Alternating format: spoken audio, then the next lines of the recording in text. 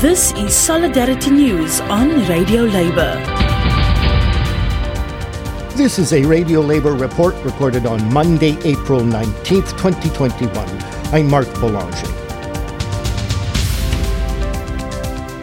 The power shift can be reversed, but only with stronger labor laws, resulting in more unionized workers.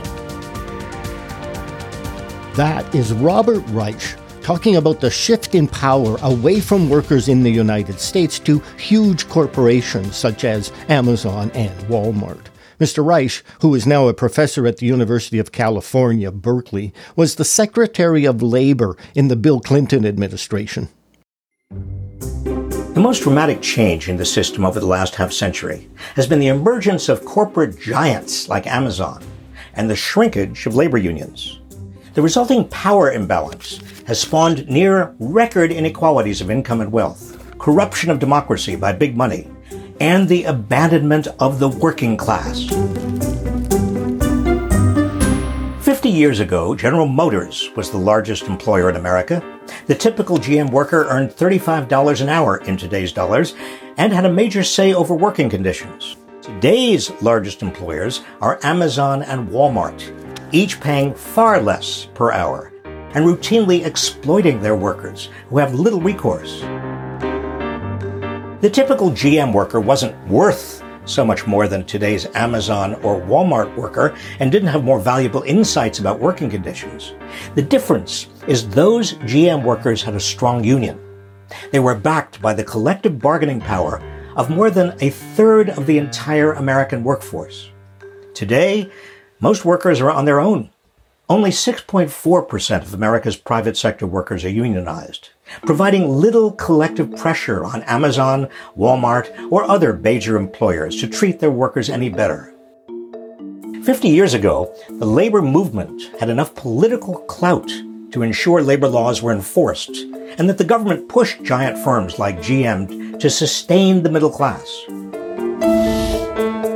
Today, organized labor's political clout is minuscule by comparison. The biggest political players are giant corporations like Amazon.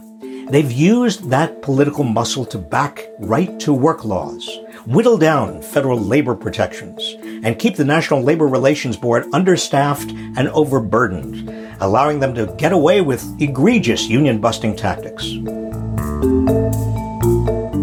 They've also impelled government to lower their taxes, extorted states to provide them tax breaks as a condition for locating facilities there, and wangled trade treaties, allowing them to outsource so many jobs that blue-collar workers in America have little choice but to take low-paying, high-stress warehouse and delivery gigs.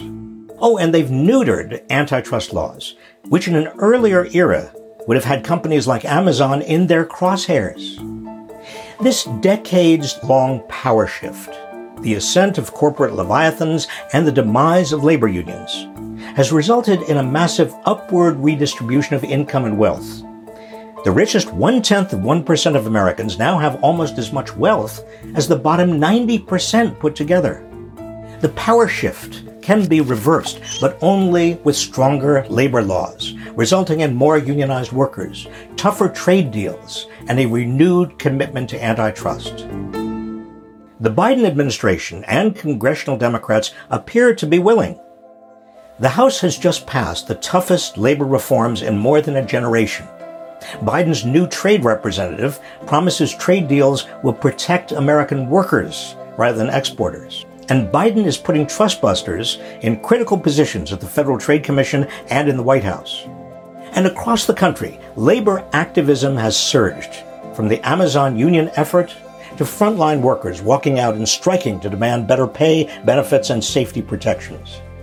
I'd like to think America is at a tipping point, similar to where it was some 120 years ago, when the ravages and excesses of the Gilded Age precipitated what became known as the Progressive Era.